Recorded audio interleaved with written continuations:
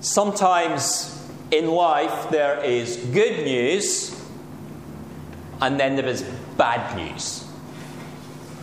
The good news that there's lots going on with the young people. The bad news that there's too few labourers. The good news, the week just gone has been the children's last whole week before the summer holidays. The bad news, at least in their eyes, they still have to go to school tomorrow. The good news, we've bought a new paddling pool. The bad news, the forecast is rain for this afternoon. Well, at least the garden needs it. We have good news, and then we sometimes have bad news. We have really good news. We have really good news to share. God loves us. God loves the world. The most wonderful news. God wants us to be His.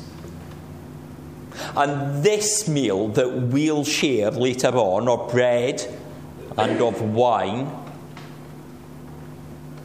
is a reminder of the depth of that love God has for us. But before it's time for us to think of what's been baked and what is born in the cup, we have to think of the dreams of a baker and a cupbearer. And how when they had their dreams interpreted, they heard good news and bad news. We don't know what the ins and outs were that led to these two people to fall from grace, to end up in prison. Somehow they offended their master and they found themselves confined where Joseph was being kept. These characters are not in the main prison of the king, where there is a warder, which is the jail that Joseph is in at the close of the previous chapter. But they're under a sort of house arrest in the house of the captain of the guard. Now that's an interesting place for them to find themselves, because in that previous chapter, start of chapter 39, we find that the captain of the guard is Potiphar, the person that bought Joseph from the Ishmaelites.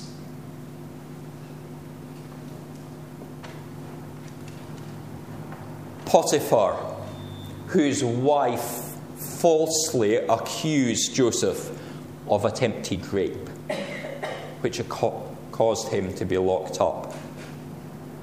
And in chapter 40, verse 7, we see that the place of detention is described as being in his master's house. So Joseph is indeed back in the home of Potiphar.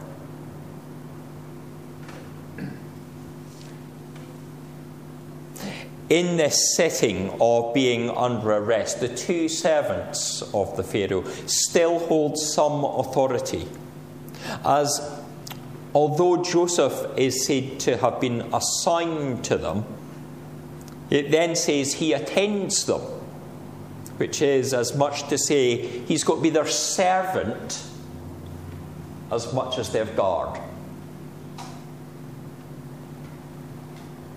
It always amazes me that Joseph's story gets as far as chapter 40.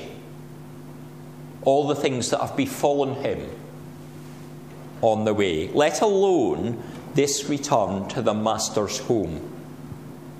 I would have thought a Hebrew man in Egypt, accused of sexual assault roughly 4,000 years ago, might have been immediately executed. But God's protection and providence are seen to instead advance Joseph. Time and time again, something turns out the right way. God's plans are brought forward. When we see things failing, God can rescue that situation and bring a new way out of it.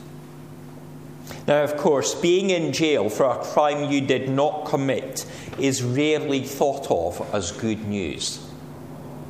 But as opposed to what it could have been, it certainly is. And in response, Joseph remains committed to God. Things go wrong in his life, but he is resolute in his faith. When they say that they've got dreams, Joseph trusts the Lord. He says, they can only be interpreted by God. Tell them to me. He trusts that God will reveal what the plan ahead will be. Sometimes we can't see the way ahead, but we must trust in God. Joseph attends to the servants. He sees something is troubling, and he responds in the natural way. But how often when we ask, "How are you?" do we really want to know? Do we want to know? Sometimes yes. Sometimes we're just saying hello to somebody. "Oh, how are you?" And how often do we respond, "I'm fine"? But we aren't. We push the conversation onto another topic. The servants are honest in their reply to the question that has been asked of them in an honest way. Joseph cares, and they maybe sense it. We hear the first dream, and it's one of hope. Things are going well in every aspect of this dream. The cup is poured out and given to the king. The cupbearer is doing his job. It is all as it should be. Yet the cupbearer, the following morning, is said to feel dejected. He's down in the dumps, with a vision of hope before him. Every element: buds, blossom, fruit, a filled cup, the presence of the Pharaoh.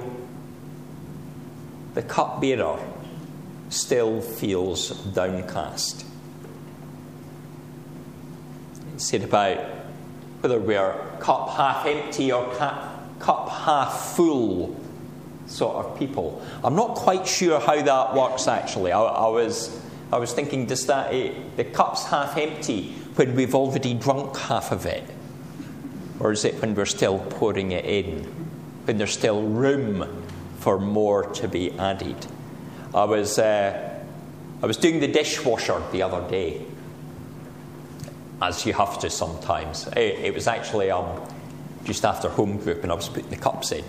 And I was thinking, now it's half full, everything in there's a bit dirty, and it still has to take more stuff.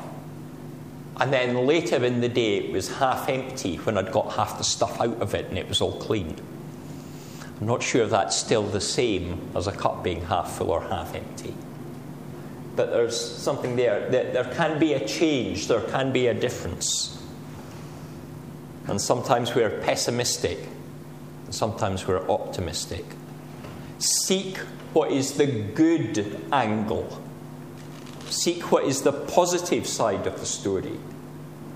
What is it that could be done? What can encourage us?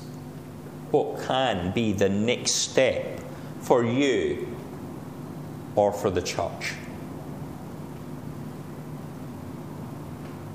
The cupbearer was worried. And it's not until he hears it spelled out by Joseph that he goes, oh, actually, this is good. We have a story of hope in Jesus Christ that should encourage us each and every day. We will go through difficulties. There will be times when there is illness, either of ourselves or someone close to us. There will be times when there's separation from a loved one. Times when we've been betrayed. Times when we feel loss of employment or bereaved in some other way. There might be matters which weigh heavily upon our minds. And each of these things is incredibly hard to go through.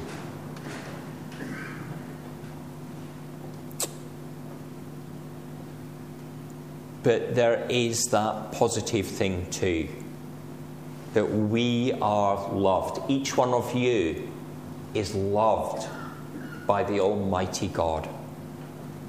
Each one of you is cared for deeply. Now, that's not to belittle the circumstances that we find ourselves in. But there is a positive thing that is always with us. The day will come when we are released from the prison of earth as we know it, when we are released from the suffering, because Christ will come again. And what a glorious day that will be. We should not be dejected despite our troubles. For as we sang at the start of the service, our chains fell off. Our heart is free. We have something to rejoice in. God's love. So take your faith and use it and apply it. And see how in those challenges we can share something new. We can look forward to that day of Christ's return because of the agony that Christ has been through. He took the weight of our sins upon his shoulders. The death of an innocent man does not sound like good news. It sounds like something awful. But there is good news in Jesus. Before the night before that day of the cross, the night that Jesus was betrayed, he shared a meal with the disciples. And it was the family meal, the Passover meal, the meal for all of the descendants of Joseph and his brothers, all the children of Abraham. And it was the meal where they would remember how the prisoners of Egypt were able to be set free to travel to a promised land flowing with milk and honey. It was a meal of rejoicing and hope and knowing that there is a way ahead.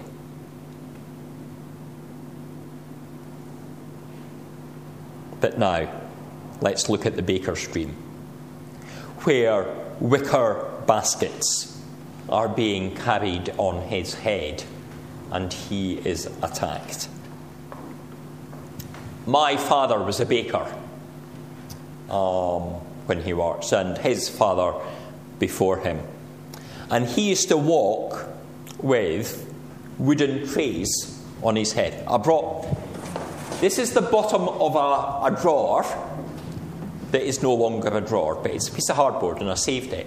So in the bakehouse, they used to have big wooden trays, about this long, but about half as wide again. And they would be loaded up with pies or bread or cakes in the bakehouse. And then my dad would carry them out the door, down the hill, about 20 yards to the shop, and go in the back door of the shop, down a lane. You know. And I can really picture the baker in the story taking the bread from one place to another, from where it's been baked to where it might feed a feast. Now, sometimes it rained in Langham. That would surprise nobody that actually lives there. Because it was woolen industry and it's hills surrounding, and yes, it rained, and there's an obelisk on the top of the hill, and we used to say, if you can see the monument, it's going to rain, and if you can't see it, it's raining. So sometimes it would rain and you would cover it over, but on a dry day, you know, everything would be open to the elements.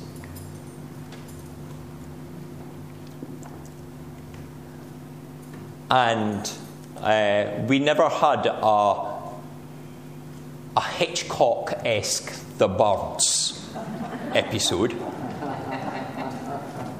I imagine if it had been Brighton and you would have had the seagulls, you would have. But the baker takes his livelihood in baskets. It says that all kinds of baked goods were there. Some interpret this as every type of thing that the baker knew how to bake. Every type of loaf, every shape, every style, every type of cake, every pastry, every pie. You know, if you go and look in Humphrey's window sometime, you know, you can see the range of products on offer. One of everything up there. It's one of everything. Every skill he knew gets destroyed by the birds.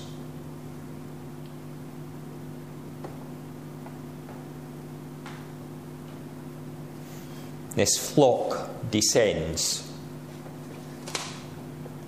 And it's maybe a bit like the church in Corinth, where the guzzling and drunkenness by some at the Lord's table was unseemly and left others to be hungry.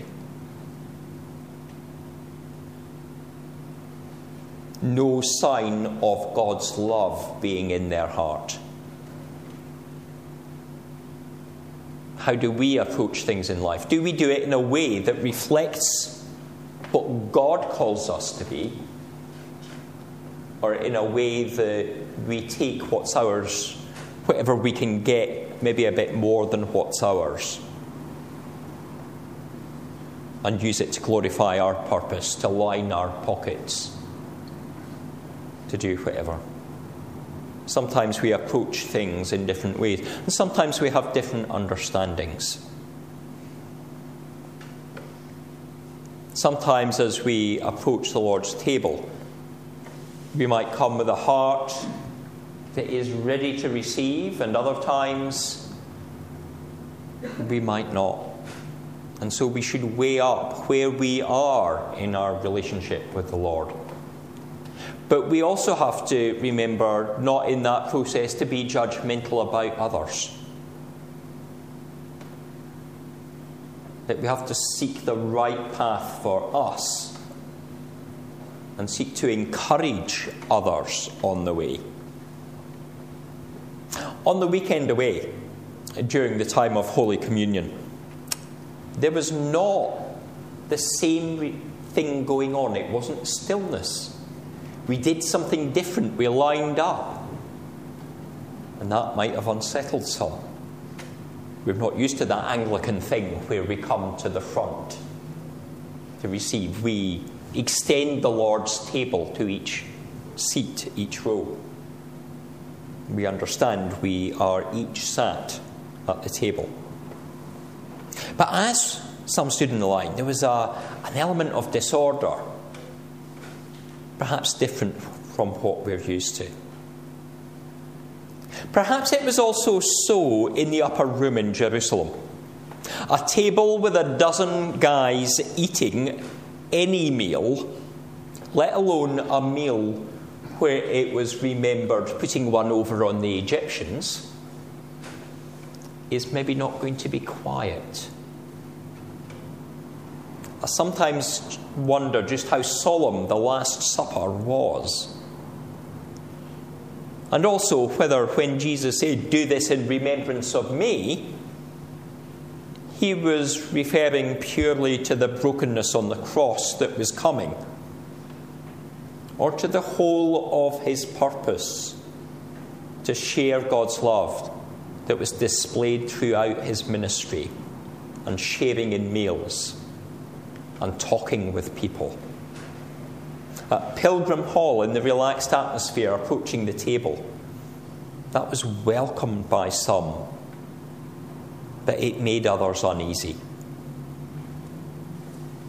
Not necessarily a lack of respectfulness, but actually witness to the idea of relationship towards one another and relationship with God.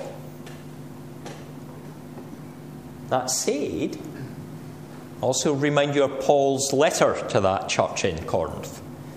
He was concerned as to the matter of how the church approached the table. It's a time of togetherness, but also a time of not causing offence.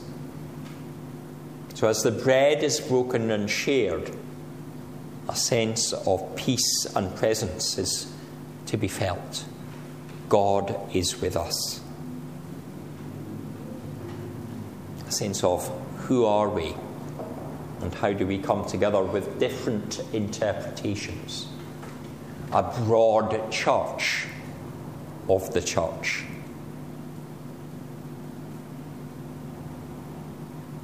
The cupbearer heard good news.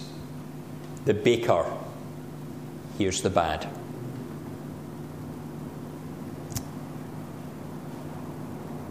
Sometimes we assume we're being told bad news when we're actually being told this is just a different way to look at it. Sometimes we respond quickly in a way that, if we think longer, we find the right path ahead. The Pharaoh does not act on a whim. He takes his time. He waits for his birthday, but he brings the judgment that must be delivered. We are people who know the good news, who have the hope.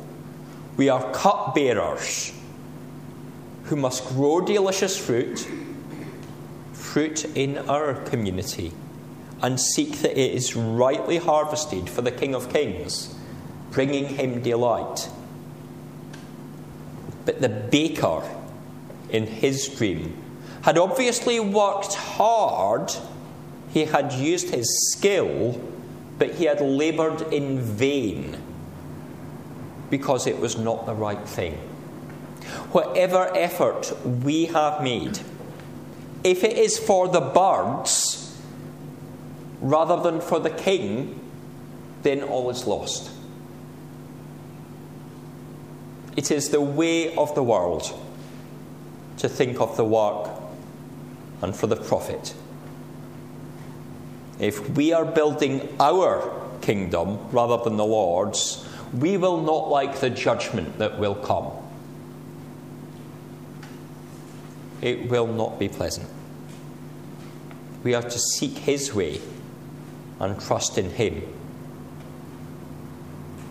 The world is full of people who think they have something good, but don't yet have the good news.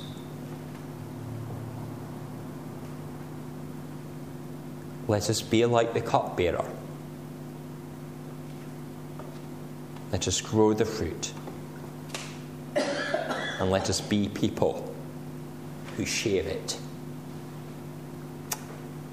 Amen.